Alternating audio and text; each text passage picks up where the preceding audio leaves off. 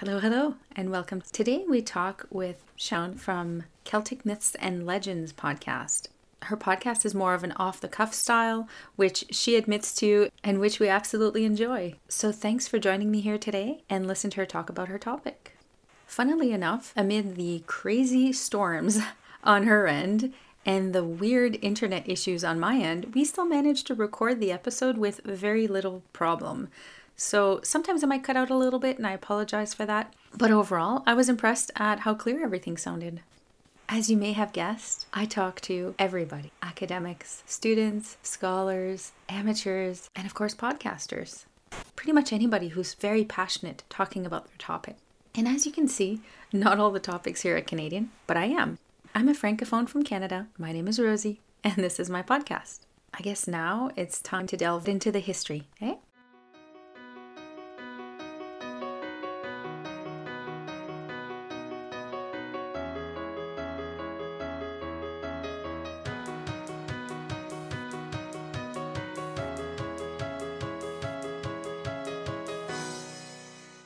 I just want to say your podcast is a favorite around here. Oh no, thank you. Thank you very much. I'm glad you enjoy it. I would just like to know, how did you get interested in folklore? My interest in folklore is for, a number of reasons. I think folklore is incredibly interesting as a historical tool. You'll know as a historian as well that, we got archaeology and we have literature, and they're held up as the biggest forms in which to study history. And, as they should be, they're physical, they're there for us to study.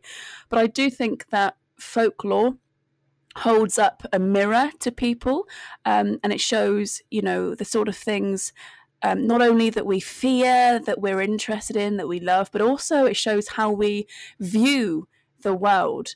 And I think in that sense, folklore is incredibly interesting and incredibly useful. And I think it's been underrated as a historical tool, if you want to look at the history of studying and things like that. Of course, folklorists have been an academic department or whatever for a while now, but I still think that folklore is very underrated in terms of what it can actually tell us about the past and what it can tell us about the people of the past.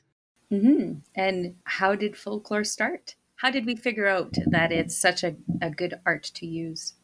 Not only is it storytelling, but it's oral history. If you don't have a way to write things down, of course, you're still going to have collective communal knowledge and stories and genealogies and things like that. You're still going to have things that need to be passed on. So I'm not, an expert in the whole history of history, but by my guess, folklore must have been born out of this need for human beings to pass down knowledge. You can look at tribes of the past and say there would have been one set storyteller, or would have been a community thing, or parents would have said stories to their children. But there must have been some sort of system for us passing down knowledge, and also stories and also things like that. So if you look at bards in medieval Wales, for example, they weren't just entertainers. They weren't just singing songs or telling stories of giants and maidens.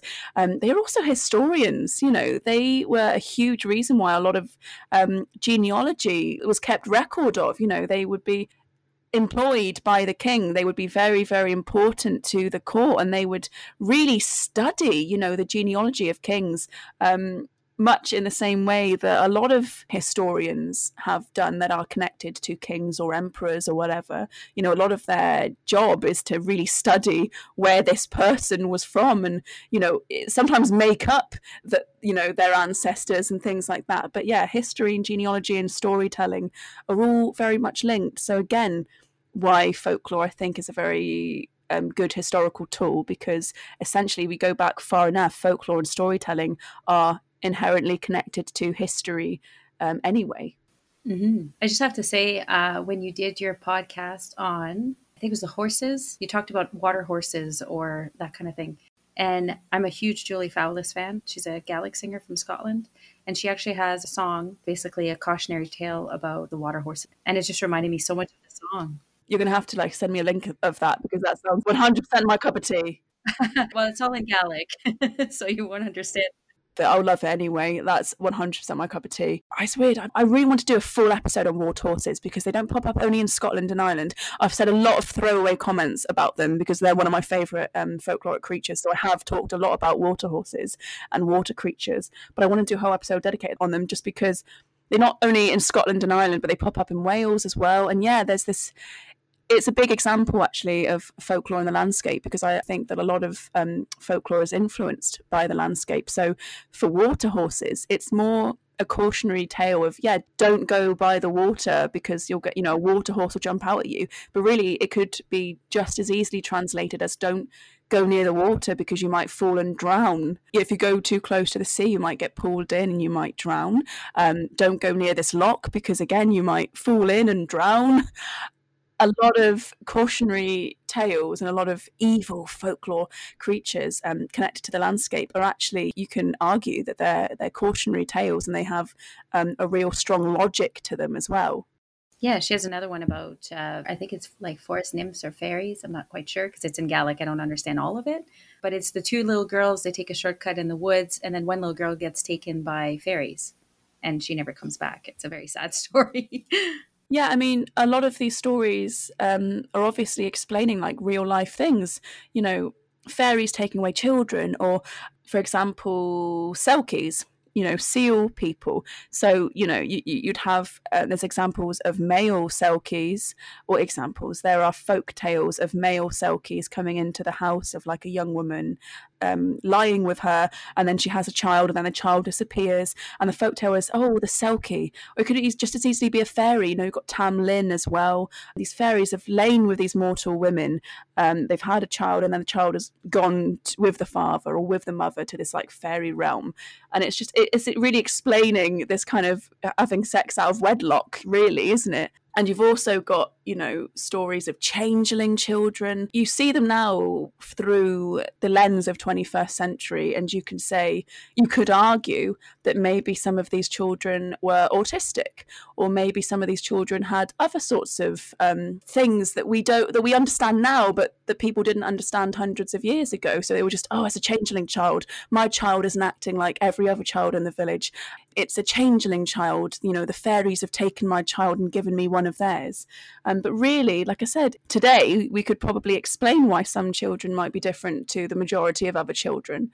But I think it's interesting, again, that folklore has these examples of situations that are very real and occur very often, and you see the same kind of narratives and stories pop up in various cultures just because they are very kind of universal human experiences. So missing children and things like that, it must happen in all cultures. So there's going to be various versions of myths and legends of, creatures stealing away children to reflect that. And if you were to take folklore and then you look at nursery rhymes, do you see the link between them, and do you feel that folklore helped fuel nursery rhymes possibly, and that's what's kind of kept on now? Yeah, well, it's more like folklore is just, storytelling, isn't it? So any form of storytelling, and communal storytelling especially. So yeah, nursery rhymes and fairy tales and any really form of literature, I suppose you could say, stems from folklore and storytelling. But yeah, certainly nursery rhymes and fairy tales especially can trace their roots to oral stories and storytelling and folklore in that way, definitely. Mm-hmm. And what do you think folklore says about a culture or an identity? Do you have thoughts on that? Yeah, as I said earlier, I think folklore holds up a mirror to people. So it reflects back how people view the world. And that's why I'm so interested in landscape and folklore, because it's not only does folklore reflect emotional responses from people, it also reflects how we see the world. I'm not the first, I'm just one in a long, long, long line of people who have brought up the connection between landscape and folklore. I know that a lot of people have described the landscape, described magic and folklore seeping into the landscape, but I actually have the kind of reverse view of it. I see that the landscape has influenced this magic and has influenced this folklore in a lot of ways. So, for example, in Cornwall especially, we're a peninsula to start off. We're a sea peninsula, so obviously 3 sides of us are surrounded by the ocean. So we have a lot of coast and a lot of beaches and a lot of coves. So of course there are going to be mermaids and other sea creatures like that. But we also have a lot of moorland. We've got something quite ominous called the Cornubia batholith, which is like a millions and millions and millions of years old gigantic granite mass that's basically lying beneath almost the whole of Cornwall. So it sounds quite ominous, the Cornubia batholith, I think that's what it's called, but I quite like it. But it means, there might be other factors as well, but it means that a lot of our moorland, a lot of our landscape has lots of exposed granite rock. Not only in terms of natural formation, so, Bodmin Moor is very well known, and you've got things like the cheese ring, which is it's not a big wedge of cheese, that would be great, wouldn't it? It's just a big stack of stones, one on top of each other, and it looks like a giant has gone and stacked these stones. It's natural formation, it's been naturally formed. But then on our moorland, we also have standing stones and quoits and cairns and barrows and all sorts of other things using that granite. And my point is that we have lots of folklore in Cornwall about giants, and giants are always associated near and concentrated to these areas that have lots of exposed granite rock. So that landscape, of the huge boulders of granite rock and things like that, and the cheese ring that looks like it has been purposefully placed, carefully one stone on top of each other. It looks like a giant has done that. That has really, in my opinion, influenced this belief in giants. You look back far enough in the literature and you see various historians believing that Cornwall was once inhabited by a race of giants.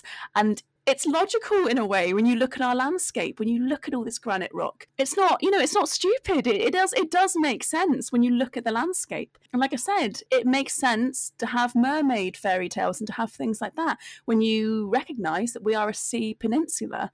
And I think that must be the same in every land of the world. Whatever land features that you have, whatever landmarks or whatever, it has to reflect the stories that are told. You're not going to have sea creatures and water spirits in a land that has no water, for example. It makes sense to me that the landscape would influence the stories that we tell, but also how we view the world. So, yeah, I've gone on a massive tangent, as I always do. So hopefully I've kind of answered. I can't remember what the exact question was. It's okay. No, not at all. Yeah, when you look at the concept of folklore and landscape, it brings to mind certain things that might be passed down that's very connected to the landscape. So it's definitely linked. And then you look at mythologies, and I think that folklore and mythologies have a very strong tie. Yeah, definitely. I mean, folklore is interesting because it kind of encapsulates, stories and also folk customs and things like that. And it's a little bit, less academic in some ways because obviously it's of the folk, it's of the people. But mythology, again, it's just former theologies, really. It's the gods, it's the pantheon of gods, it's the legends, it incorporates folklore as well, mythology. So whilst they're not completely the same, mythology and folklore, they definitely overlap a lot. So when we look at folklore, we also think of perhaps storytellers. How do storytellers and the landscape also connect?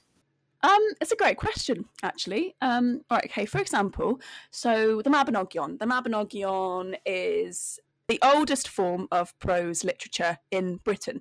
So it's written down, it's literature.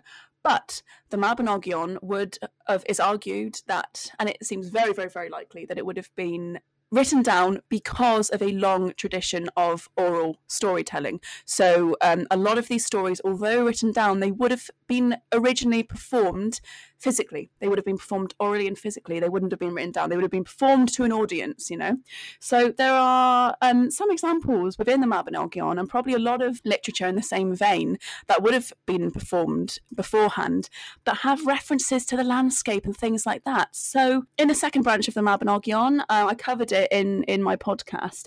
You've got Bran, the king, Benedigeidfran, I think you could pronounce it, or Bran the Blessed. He is a giant king of Britain, but nowhere does it say that he is a giant. You know, this story doesn't say that he's a giant. You only learn that he's a giant when later on it says, oh yeah, Bran, who has never had a house to live in, Bran, who has never been able to fit inside a house. So you think, hang on a minute, never been able to fit inside a house? That's a bit strange. And also there's a reference to Bran laying his body down and having his troops and his men walk across his body as a bridge. You know, he lays down in the ocean and acts as a bridge. And again, it just sort of comes out of nowhere. So you're reading it, imagining that Bran is like a normal man, and then that comes out of nowhere, and you're like, what? That's really strange. But if you think about it, if this was performed by a storyteller, by a bard, physically performed, when they talk about Bran, they could raise out their arms, they could stand up tall, to give you this sense of, you know, hugeness, of vastness, something that you can't convey in written word, not unless you use a reference like that to explain it, or unless you just write, oh, and he is a giant, lol. But it doesn't really have the same kind of impact, does it? So I can imagine a storyteller physically raising their body up, you know, opening up their arms. So that's one example of it. But storytellers are really, they are telling a story, and a lot of them obviously use folklore to do that. They're influenced by folklore a lot.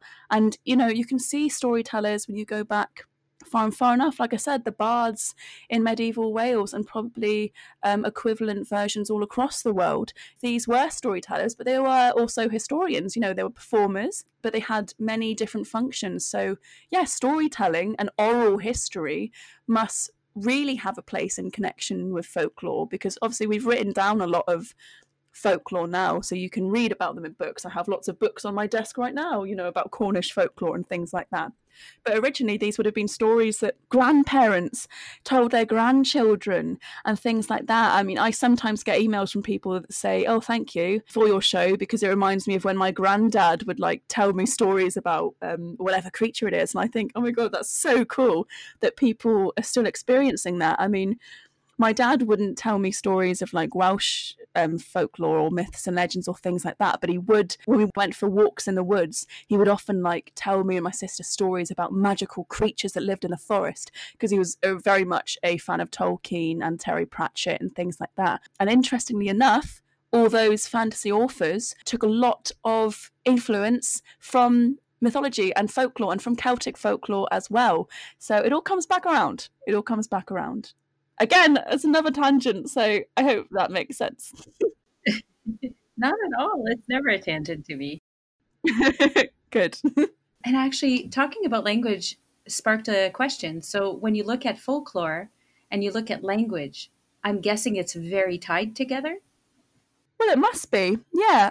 Especially because obviously a lot of oral history, a lot of things that were meant to be. It's sometimes strange for folklorists, because obviously we're studying.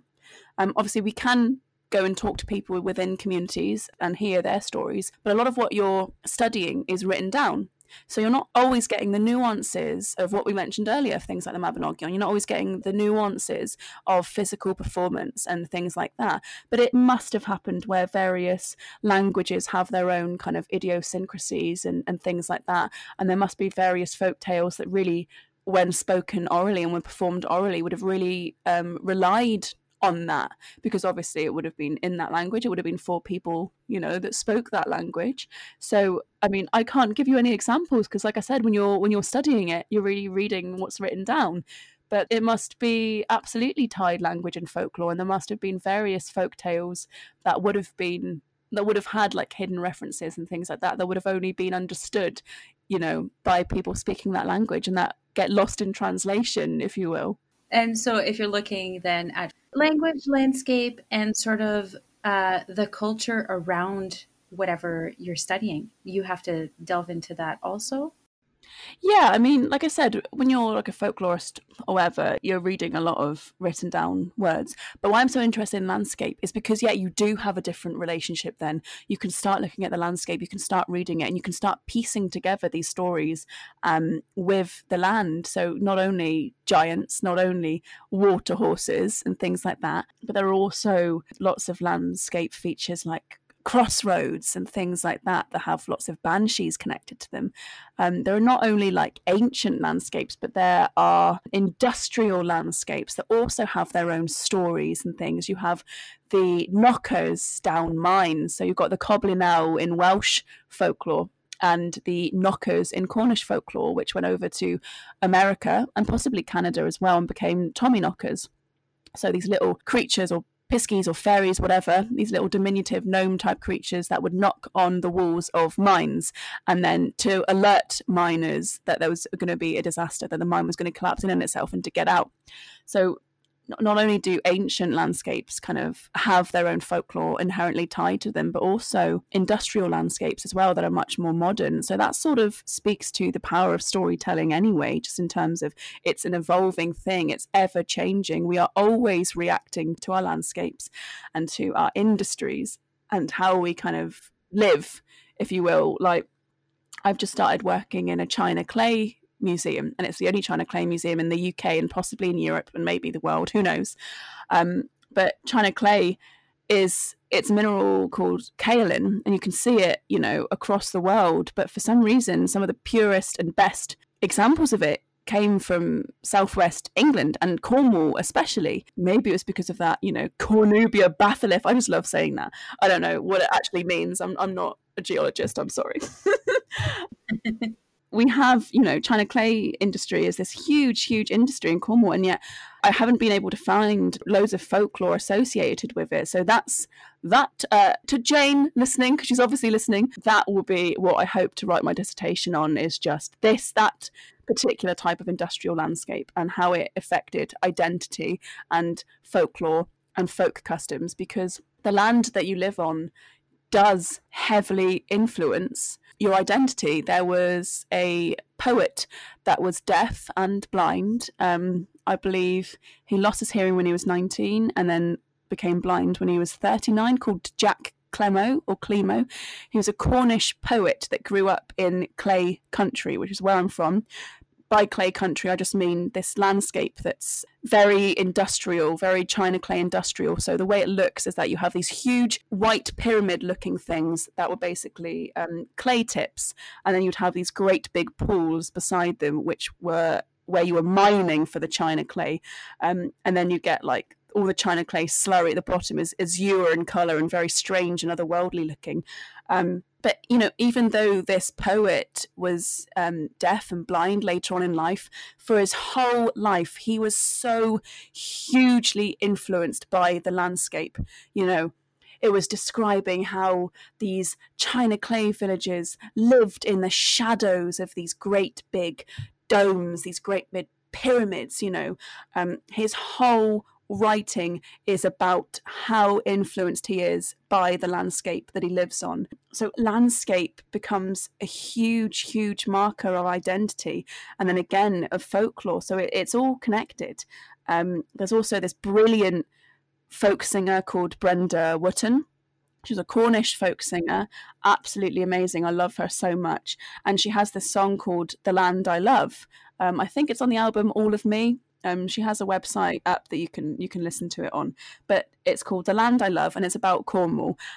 It's a very joyous song. It's very proud of being Cornish, but all of the lyrics are centered on the land. You know, the lyrics are things like by the sea and little white farm, and it describes the stone on hills and flowers and the sea and all things like this. And it's all about how the land is so important to Cornishness and Cornish identity. You know, like I said, there are Cornish diaspora in America and in Canada and other places. So ancestry and genealogy is very important to this idea of Cornish identity as well. But I don't think that you can discredit how important the land is. When a lot of Cornish historians or, you know, Cornish folk singers or whatever have talked about Cornwall, they make reference to the land, to the landscape. And like I said, we have so much varied landscape here, but it is so important. You know, the land influences everything.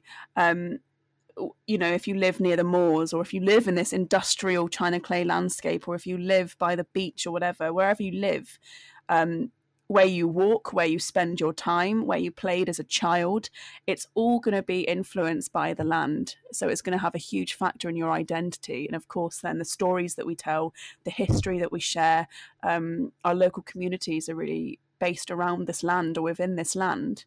So it sounds kind of obvious, but also I don't know if people do think about, the land in terms of their personal identities very, very often. Because sometimes I talk about it and people are like, oh, okay.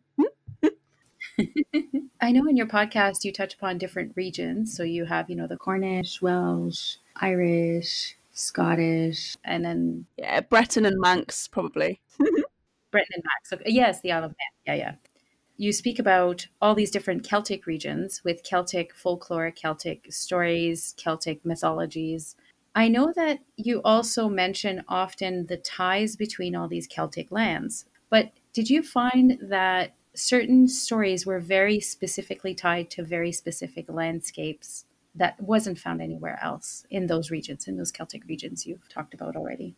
Yeah, in a way, because I'm very careful with it, because I know that there are arguably a lot of other places in the world that are Celtic and that have Celtic ties, the Iron Age Celtic tribes and things like that.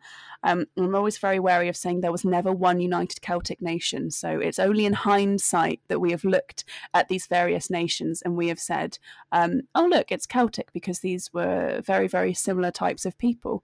So there would have been links between them, maybe sometimes physical links or actual links between them. But a lot of the time, it's just in hindsight, we look at these various places that have lots of similarities. And to answer your question, because this time I haven't gone on like a long enough tangent to forget the question.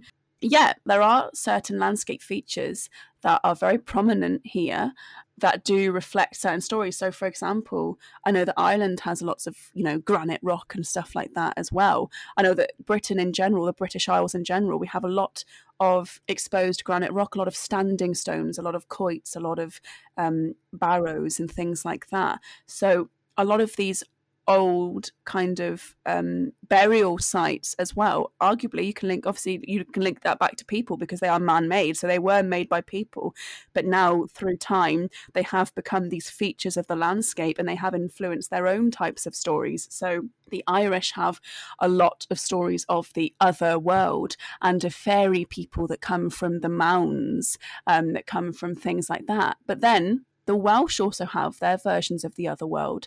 And if you look at archaeological evidence, you can see votive offerings left near stones and dolmens, or left near pools and bodies of water, and also left near sort of these mounds.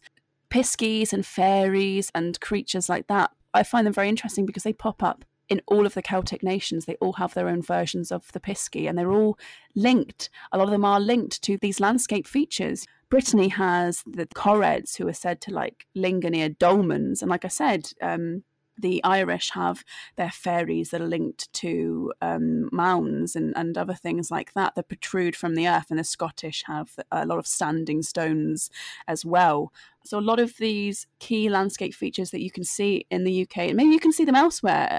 I've never been very many places, so I wouldn't know. But especially in the British Isles and the Celtic regions, there are a lot of exposed granite rock, which lends itself to a lot of stories. And also, the whole of the UK is an island. So when you look far enough, obviously there's a lot of landlocked areas, but when you look far enough, it's all surrounded by coast. So we're all going to have our own versions of people sailing over. We have had lots of people invading us and coming over and whatever. And we are going to have lots of stories connected to the sea and connected to maritime activities and things like that. So yeah, there are features of the landscape that you can find in one or more or all of the Celtic regions that they will have shared and that they will have produced their own very similar stories based around that. Oh, that's very, very interesting to see how different they can be because of the landscape, even though it's sort of the same basic story. Yeah, definitely. Because like I said, you can have fairy creatures and other world creatures in the cultures all around the world. You've got loads of different types of creatures that are actually really similar in their behavior, in their circumstances, in where they fit themselves into these narratives that are really similar, but also very, very different. So I love folklore because you can trace the similarities between various cultures, but you can also trace differences, which I think is great. So, like, in a big kind of global view, human beings are all human beings. We all have our own universal kind of desires and fears and wants and things like that. But each region will have its own key identities. Each region will have its own stories to tell. So you can see this great big overarching similarities, like the hero's journey and all these different versions of the same story that pop up in all different cultures.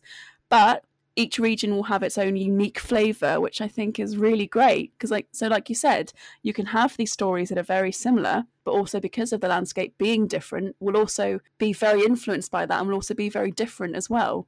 It's great. What about traditions linked to folklore? Have you come across any interesting traditions that are linked strictly to folklore? Yes, so especially in Cornwall, a lot of folk customs and festivals and things like that. There's a real interest in things like this at the moment. So a lot of things are being revived or being created. So probably a key example of this is that in St Agnes, it's a village town in Cornwall, they have a festival called Bolster Day, and that is entirely derived from the folklore of the Bolster giant. So I don't know if you've listened or... I did, yeah. Yeah, you did. So you know it. I'm not going to reiterate the whole thing. But basically, Bolster giant, for your listeners, don't worry, I'm not going to say the whole story. It was interesting. The giant is horrible. He's called Bolster the giant. He's horrible. And he meets his fate by dying by this very clever woman called St. Agnes. So she says, oh, if you really love me, then stand on top of this pool and cut yourself and fill this pool up with your blood. But she doesn't tell him that it's actually bottomless and it goes into the ocean. So, he stands on top of this pool, bleeds to death because the blood never fills up this pool, and obviously then the rocks are all blood red, so it's got the story of the giant's blood staining the rocks. But now St Agnes have a yearly event called Bolster Day, so they parade this like giant bolster through the town and all that. Again, so it's influenced by folklore. And then you've got wassailing and things like that in various regions of the UK, Wales and Somerset, and now Cornwall as well, where you have this custom of like knocking on someone's door and being like, hello, let me in. And then they'll be inside and they'll be like, no, go away. And you have this back and forth until eventually you go inside that person's home and you drink ale or whatever. But all of these folk customs, these festivals, these processions or whatever, a lot of them can really trace their roots back to folklore and back to beliefs and back to certain creatures and things like that. So yeah, I think the Bolster Giant is the best example I can give you, but definitely there are traditions associated with folklore, and that's just a big tradition. But you can also have little things that you do, like for example old wives' tales. There are behaviours that we do throughout childhood and throughout our lives, sometimes influenced by what our mothers or grandmothers or great grandmothers told us. These little wives' tales,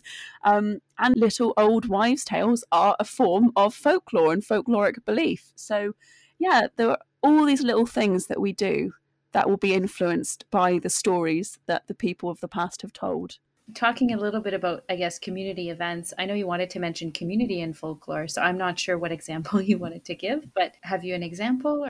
So community, I think a lot of the time now, there's this really strong resurgence. It's why my podcast seems to be doing okay. And I'm shocked by that people want to actively listen to just me ramble on. But it's because there is this really strong resurgence in an interest in folklore and folk customs, heritage, identity, and things like that. Sometimes people take it too far, and you'll have, I don't want to get too political on your podcast, but you'll have people that are far right and believe that their folk customs or whatever are just for their culture, whatever. I won't go too far into that, but it's just, that's one way. Just general discrimination, yeah. Yeah, very, very much so. So you'll have that version of it. But there is also a less strong more kind of overarching example of just people that are suddenly interested in, you know, not only where they're from, but also just this sense of community and belonging and heritage. So it doesn't have to have like nasty, dark undertones of, oh, yes, my heritage and, you know, whatever. A lot of the time it's just people are enchanted by this idea of where their great grandparents or whatever were from or whatever. There's power in that. And that's absolutely valid to feel that way. And I think that there is this strong interest now in folklore and folk customs because there's a lot of reasons for this, but I think that the internet in some ways distances us from people, but also brings us together. So physically, I think there is a lot of communities that in real life, that feel like they're kind of disintegrating and breaking up. There's a number of reasons for this, but I suppose the internet could be one of them. But you have this interest now from people for various different reasons in identity and in community. So like I said, some people take it too far and they can be quite toxic and dangerous in how they view it. But some people, it's really just, I don't know how to explain it, but, you know, growing up, my father was from Wales and my mother was from Cornwall. And I don't think my sister really had quite the same interest in these types of things as I did. So it's not something that's universal. But for some people, there's this real feeling that you're trying to get at. You know, there's like something out there. I don't know if it's like these stories or if it's heritage or identity, whatever. There's something out there that you're kind of looking for. And I think that a lot of people are feeling that way now, so that there's this real strong interest in folklore and folk customs because people want to connect to community, because people want to connect to their identity, their heritage, but also it doesn't have to be just something that's, you know, in your genetic line. For example, I'm interested in the folklore and mythology of loads of other cultures and countries. The reason I do my podcast is because I realized that there was a niche for it. I realised that there wasn't a huge amount of content out there pertaining to it, as the brilliant Celtic Myth pod show. But other than that, there wasn't a lot of podcasts about Celtic myths and legends. And I thought I can speak about this. And although I'm not Irish, I'm not Scottish, I do make that very clear. In some ways, in some small way, especially for the Cornish and Welsh parts of it, I'm not speaking over anyone. You know, I can speak about my own relationship to these stories without, you know, insulting anyone, without speaking over anyone. So I love listening to podcasts and mythology and folklore podcasts about people really relating their own heritage and relating their own stories from their own cultures, because it's so great and people are so interested in that. So, you know, there's communities now just on Twitter. You know, you've got the Folklore Thursday and things like that. There are and our podcasting communities as well. There are whole communities on Twitter just based around these subjects. So I think there's whole communities of people now that are just interested in folklore. You know, you've got folk horror revival on Facebook as well and Twitter. All these people that have come together from all these different parts of the world, and we're all interested in like one topic. So again, there'll be a whole community based on that. I don't know if that's because of what the internet has done or there's various factors that go into this. But if you look far back enough, obviously before the internet, before we were connected so much to people, when people really just lived in their own little villages and whatever, that would be a community. So that own community would have its own storytelling, would have its own customs and things like that. So community is such an interesting topic for me because it can be so small, but then it can also be so huge, and it can incorporate just local regional places, but then it can also take up these interesting spaces on the internet as well. So I definitely think that there is this interest now in folklore just for folklore's sake. For some people it will be for various reasons. For some people it will just be because they're interested in learning about their own history and heritage or that of their grandparents and things like that. And for some people it will be a little bit of everything, and it will also just be a bit of, oh, I'm really interested in stories and storytelling and for the sake of it. So they'll be interested in folklore just for folklore's sake. So yeah, I think... No, absolutely. It's funny how you can identify with a culture that's not yours. It's a very bizarre thing. Yeah, and you totally can. I really hate this idea that only, you know, if you can trace your great grandparents back to the same tiny little region of land, only then can you be interested. If that's nonsense, that's such nonsense. You can be interested in the stories and heritage and history of all places. And really, that's again why I love folklore so much, because you can see these same types of stories that really hit these human universal desires and beliefs and fears that we all have, and they get translated through these stories. So you can see similar stories pop up across cultures, and they're so interesting because, like I said, they reflect things like love and adventure and death and horror and tragedy, all things that all people can relate to in one way or another. Absolutely. And I guess you talked a little bit about writing down the folklore, or the storytellers wrote it down eventually. Do you feel like there are advantages and disadvantages to having things written down?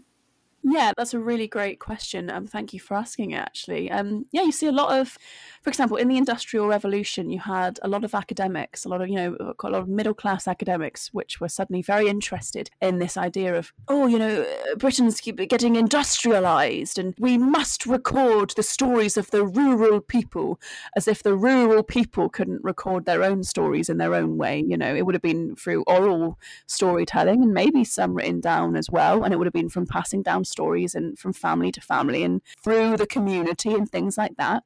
But no, you had this strong desire of, we must save these stories for the future. I say that in a mocking voice because I suppose the attitude behind it was kind of condescending in a way, but also, I mean, isn't that what I'm doing now with my podcast? Isn't that what a lot of us kind of amateur folklorists are doing now? We are either writing down or recording these stories because people are interested in them, because we want to share them with a wider community of people. So in some ways, I think that this idea of always writing something down, that there's only value in something once it's written down, is quite toxic. There is value in oral stories. And I love when people email me and tell me that their grandparents told them a certain story, because I think that's such a beautiful thing. It's such a beautiful thing to have stories passed down orally through families. I think that's wonderful. It's magical. But then again, there is also value in writing things down. It can't be the be all end all, but there is value in writing things down so that everyone then can enjoy it, can read it, and then it is recorded, It is recorded then. We can study it. You can read it for fun, but you can also study it as well, and then you can use it to study the people of the past. So yeah, there are good elements and bad elements about only having things written down. So I think the negative aspect of it is, like I said, a lot of it is quite condescending. It's a very condescending place. We must record the traditions of these people. So there will be a lot of books and a lot of works on various cultures that will be quite racist, for example. And it's not that culture itself is racist. It's that the people writing about them might have been racist. They might have, or any other kind of bigoted way to view another group of people. They might have been, like I said, they might have been condescending, or they might have, if you're writing down the stories of a people that are not your own, and you aren't 100% familiar with the way that they view the world and the way that they live and interact with the world, and those people don't have a written record to contradict your own, then you are going to have elements that will be quite bigoted, I suppose. You are going to have elements that will get lost in translation. So I think in some ways it's good to write things down. It's good to record things because you have something to study. But in other ways, I do think that the writing down of the past of folklore and things like that has been problematic in its own way, because it's been from people that weren't from that community, so perhaps weren't the best people to reflect those stories. I hope that makes sense. Absolutely. It actually reminds me a little bit of learning a new language that's you're not surrounded by. Let's say like Gaelic in Northern Ontario, Canada is not very common, but you have to learn about the culture because the language has a part of the key, linguistically, but the culture also affects the language very much. And it just reminds me a lot of what you're saying, where the folklorists are writing it down, but if they don't really understand or even try to figure out a little bit the culture, they might do a disservice to the actual folklore. Yeah, you're so right. Honestly, you've hit the nail on the head, because how are you going to tell a lot of the nuances of these stories in an authentic way, or in a way that makes sense, if you're not fully versed in the whole context of the story itself, if you're not totally aware of the people and their ways, if you will? Like, how are you going to represent that story the best way that you can if you're not of them, if that makes sense? I don't want to be like a very us against them, but No. Even knowing the basic understanding, I know in Gaelic I was very surprised by how many words they had for fog. Now, where I live, we don't have a lot of fog, or we have, maybe 2 or 3 types of fog. But in the rural Gaelic countries like Scotland, they have a variety of landscapes, a variety of types of fog. So they have a lot of different expressions. Oh, there you go. It's a perfect example of landscape and weather influencing cultures. I mean, it's so true, isn't it? Because if you live in a part of the world where you don't have these certain landscape features, or you don't have these weather features, then you're not really going to have words for them, are you? But if you live in Ireland and there's bloody fog everywhere all the time, you've got misty moors. Even in English, you've got, fog and mist and all these sort of different words, but basically the same type thing. We can have loads of words to describe it because we see it all the bloody time. We have a lot of snow, so we have a lot of ways of talking about snow here. Yeah, whereas we just have snow. And it's just snow, and we barely see snow. I mean, Cornwall is, like I said, it's the peninsula of the UK, so it's right at the bottom of the UK. Yeah, it's supposed to have the warmest climate in the UK. I'm not 100% sure on that at this point. We get pretty cold. Cold to me, which would be like tropical, I'm assuming, to most Canadians. It would be very different, I'm assuming. Yeah, it's much drier here, so the cold is manageable.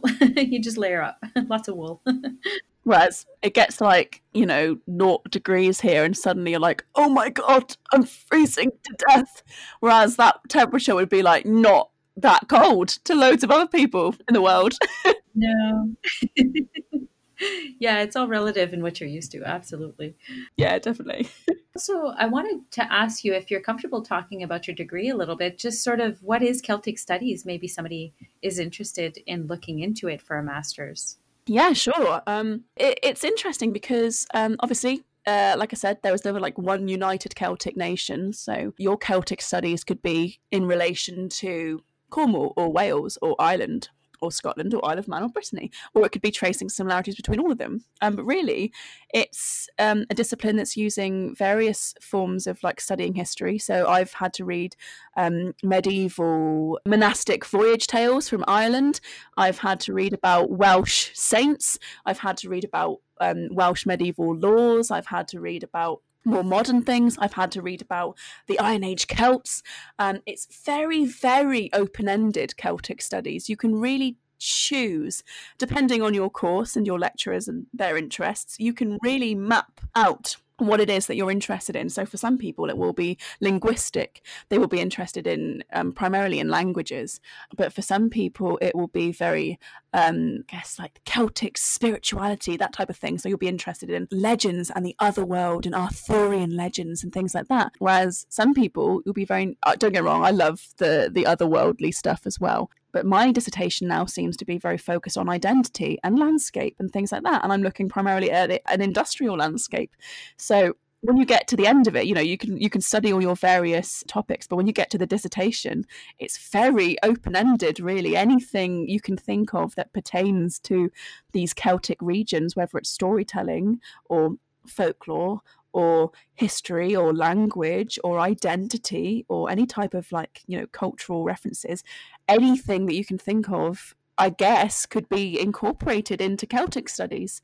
That's a very exciting way. Yeah. Yeah, it's a very interesting degree. You're looking at archaeology, you're looking at old literature, you're looking at old laws, you're looking at all different types of sources in which to study. Yeah, in a general sense, it's just very, very open-ended. And like I said, I'm doing it distance learning, and I think that I've influenced at least one other person in the world to do an MA in Celtic studies because they heard about that I was doing it. So if I could influence just one more person, it's very niche. It's very, very niche. I can't guarantee that you're going to get a job out of it. I can't guarantee I'm going to get a job out of it. But in terms of just studying and interests, it's a very open-ended degree, and it's very, very, very interesting and gives you a lot of scope to study. Mm-hmm. And skills. For sure. Yeah, I suppose so. But in terms of research, definitely, because you're looking at a lot of different avenues in which to find your sources of information. But also, I guess, in any kind of degree, you're going to get research skills and writing skills and stuff like that. So it's not worthless. I'm glad that I'm doing it. It's never worthless. It's never lost. Yeah, exactly. It's going to be useful in one way or another. Absolutely. I tell my kids this all the time. It's not worthless. You've learned so many skills that you're going to use throughout your life because of it. Oh, I wanted to do. I wanted to go to drama school. I wanted to study theatre. That was my big dream growing up. All the way growing up, from being a child, being a teenager, right up until I was 18. That was my big dream. But because that was my big dream, and I did a lot of theatre when I was younger, that has led me to what I'm doing. I didn't go to drama school. My parents vetoed it. They were like, no, you won't get a job out there, whatever. It's not useless though. Those skills that I learned just from doing, school and college, because college in the UK is like 16 to 18, so it's just basically like the end of school. But all those skills that I learned from it have really just traveled with me and have stayed with me. So a big reason why I'm doing my podcast is because I like storytelling, because I like some sort of form of performing and acting and that sort of thing. And I think in the future as well, I'll do a lot. I've got loads of ideas for, films and TV shows, and a lot of it involves acting and performing. So like you said, any thing that you study, any subject that you study will have its worth and will shape who you are, whether that's for good or bad. Absolutely. And I generally try to ask this question when I can. So, if you had a time machine, I know it's such a very cheesy question, but if you had a time machine and there was a place in history that you could visit and come back safely, either to partake in or just observe, do you have a time period that really interests you? Well, let me tell you, Rosie, I'm a big fan of Outlander. So, no. I mean, if I could go back and find a 6'4" hot Scottish man, then, even if he's from the 18th century, I would go back. I would go back for that, definitely. It's a cheesy question, I know. It's a really interesting thing to ask, isn't it, really? Because especially as a historian as well, I'm calling myself a historian, that's so like conceited, but I guess I am in a way. Yeah. So, but you're studying history, so of course you're gonna get asked. If you could go back, would you? But then you think, when you do study history, you think, oh God, but all the terrible things that happened as well, and you think, oh, they might not brush their teeth so much, and they might have been, raping and murdering people all the time. And but I think, would I go into like the future somehow of a time machine? And I don't know. I mean, there's a great book called Hard to Be a God, and the whole premise, it's a science fiction book, and it was written in like Soviet Russia, and the whole premise is that you have these scientists from one world, and they visit all these other worlds that are like going through their medieval periods, and they just observe. So these are the gods. So they wear like medieval garb or whatever, but they have like a tiny camera on it that like observes all of the people, but they can't step in to change or to influence anything. And that's the big thing, isn't it, with like time jumping or going from your world to something completely different, is that would it be ethical to change it in any way? And I don't know if I would be very good at just being a bystander, at just kind of standing back and just observing something. But also I have absolutely no skills. I have no measurable skills. So I would be, what could I offer people? I mean, I can clean historic objects, so I get and they won't be historic then, though they'll be contemporary then, so I'll just be cleaning things. So I don't know, I don't have any skills really to take me into the past. But what type of time period? I mean, you seem to like the medieval time period. Is there a location that you want to visit to see? Either it could be bare landscape to see, prior to industrialization, or it can be anything really. There's no good answer to this. Oh, you know what? I'd love to go and find out who really bloody built Stonehenge, Who built Stonehenge and why they did it and how they did it. That's what I'd do. I'd go in a little bubble that no one else could see me, and I would just observe the building of Stonehenge. And then I'd come back and gloat over it to all the historians today. I know who built Stonehenge. I know how they did it. And it would be great. And I can debunk all of the crazy people that believe it was like aliens or I don't know if you believe that. I'm sorry. I'm not calling you crazy. But that's what I do. I'm a historian. Come on. I'd find out the secrets of Stonehenge. any peoples of the past that pop up in like pop culture and things like that are kind of, well known in a way, are only viewing them through the lens of academics of the past. And obviously academics of the past had their own agendas, and then obviously when something becomes mainstream, then it's adopted by authors and adopted by other people as well outside of academia and artists, and they always have their own agenda and their own romanticization of things. And another reason why I love folklore, because when you're listening to the voices of the actual people reflecting their own stories and reflecting their own cultures, then you're getting a lot more out of it, really. And like I said, a lot of folklore is written down, and it is written down by people outside of those communities. But it's so different to how academics and authors and artists and things like that are going to represent something, because they're representing something that's very romantic and very not authentic in a way. And there's a really key example in Cornwall, actually, with the whole Arthurian legends. So we have Tintagel Castle. So it's owned by English Heritage, which is an organisation that looks after a lot of castles and a lot of ruins in the UK. So I think they look after Stonehenge. I think it's English Heritage, or is it National Trust? I don't know. But that's what they do. And they have really driven in the Arthurian narrative of Tintagel Castle. So they've really gone home with King Arthur was born here. So some people hate that. Some people complain about the Disneyfying of the Cornish landscape and the Disneyfying of Cornish history. So they really hate that. They're really not a fan of it at all, this romanticisation of the history of Cornwall and the landscape of Cornwall in this way. But arguably, you can say that because these romanticizations of Cornwall and of King Arthur and the landscape have existed for hundreds and hundreds and hundreds of years, then it's authentic in its own way to tell the history of that relationship, of that legend with that landscape, if you know what I mean. So, for example, there were kings, I think there was like an 11th century king or something that built his castle on the site of Tintagel because of the myths and legends of King Arthur associated with that part of the land. So it's not that King Arthur actually was born on that land. That's, I don't think that's a story that they should tell. They do say that a little bit, and I think they should stop that a little bit. It's a little bit silly. But where they get things right, where they get things really right, is where they focus on just the history of the belief of this idea of King Arthur in this area. So in some ways, the romanticization of like history is its own history and has its own authentic way anyway, but sometimes is really silly. So when looking at Vikings, for example, like a lot of it is not true. A lot of what the Victorians said and believed about Vikings, and a lot of what we believe about Vikings now is not true. It's seen through that lens of the Victorians and other historians. But I guess there is a whole subject onto itself about studying the history of how the Vikings were interpreted. And that's like a separate thing, isn't it, than how they actually were. So it's the same with Tintagel, really. You've got the history of Tintagel itself, but then you've got the history of how people have viewed Tintagel itself. So it's kind of interesting that those are two completely different things. So I wonder, does folklore affect history, or does history affect folklore? Is that just one of those questions that we'll never figure out?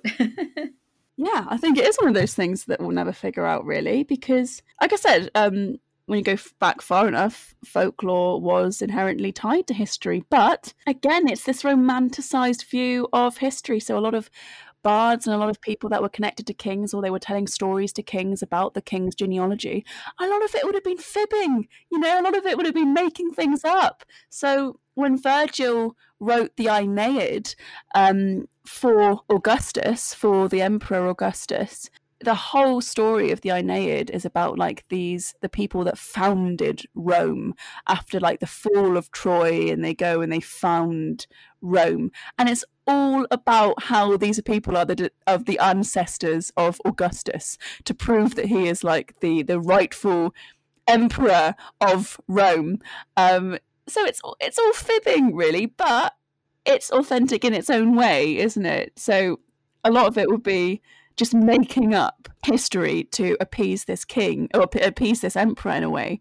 But then it becomes history in its own right when we study the Aeneid just for studying old literature in its own right.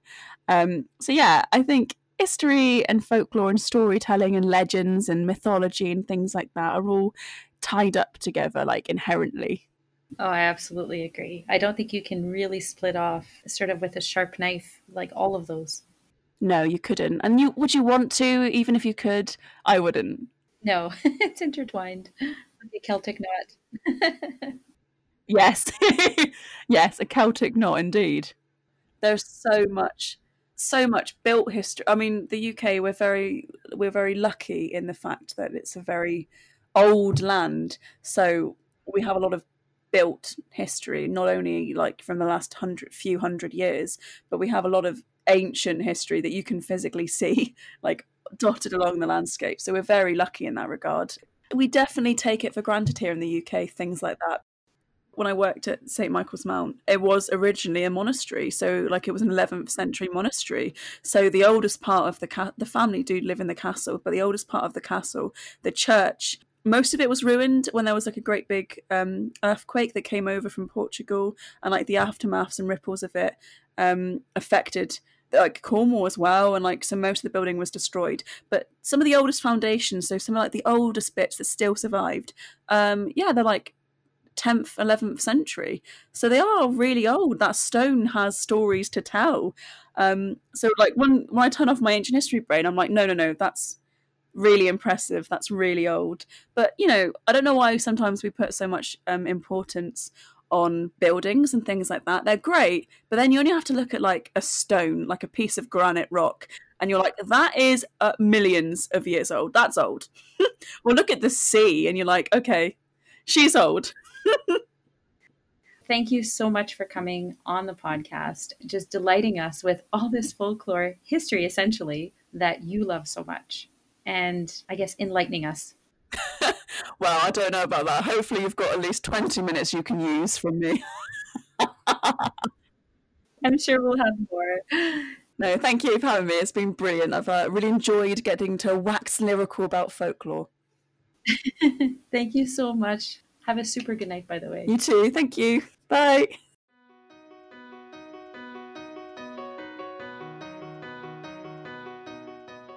Oh my goodness, wasn't that absolutely fun? Actually, it was so much fun that there will be a bonus episode with some of our random ramblings. Thank you so much, Sean. I hope we can do this again. For those who want a book recommendation, there are many books on a variety of these topics. And Sean has kindly suggested that you email her if you have any questions and if you want more on the topic. This will all be in the show notes, but you can reach me on Facebook, Instagram, Twitter, @History. You can also email me from the website history.com. And though I still don't quite understand how the rating system works, apparently it helps people find me. So if you have time, I'd really appreciate that. And I can't forget to thank my husband Jamie, our brood of kids, our family, our friends.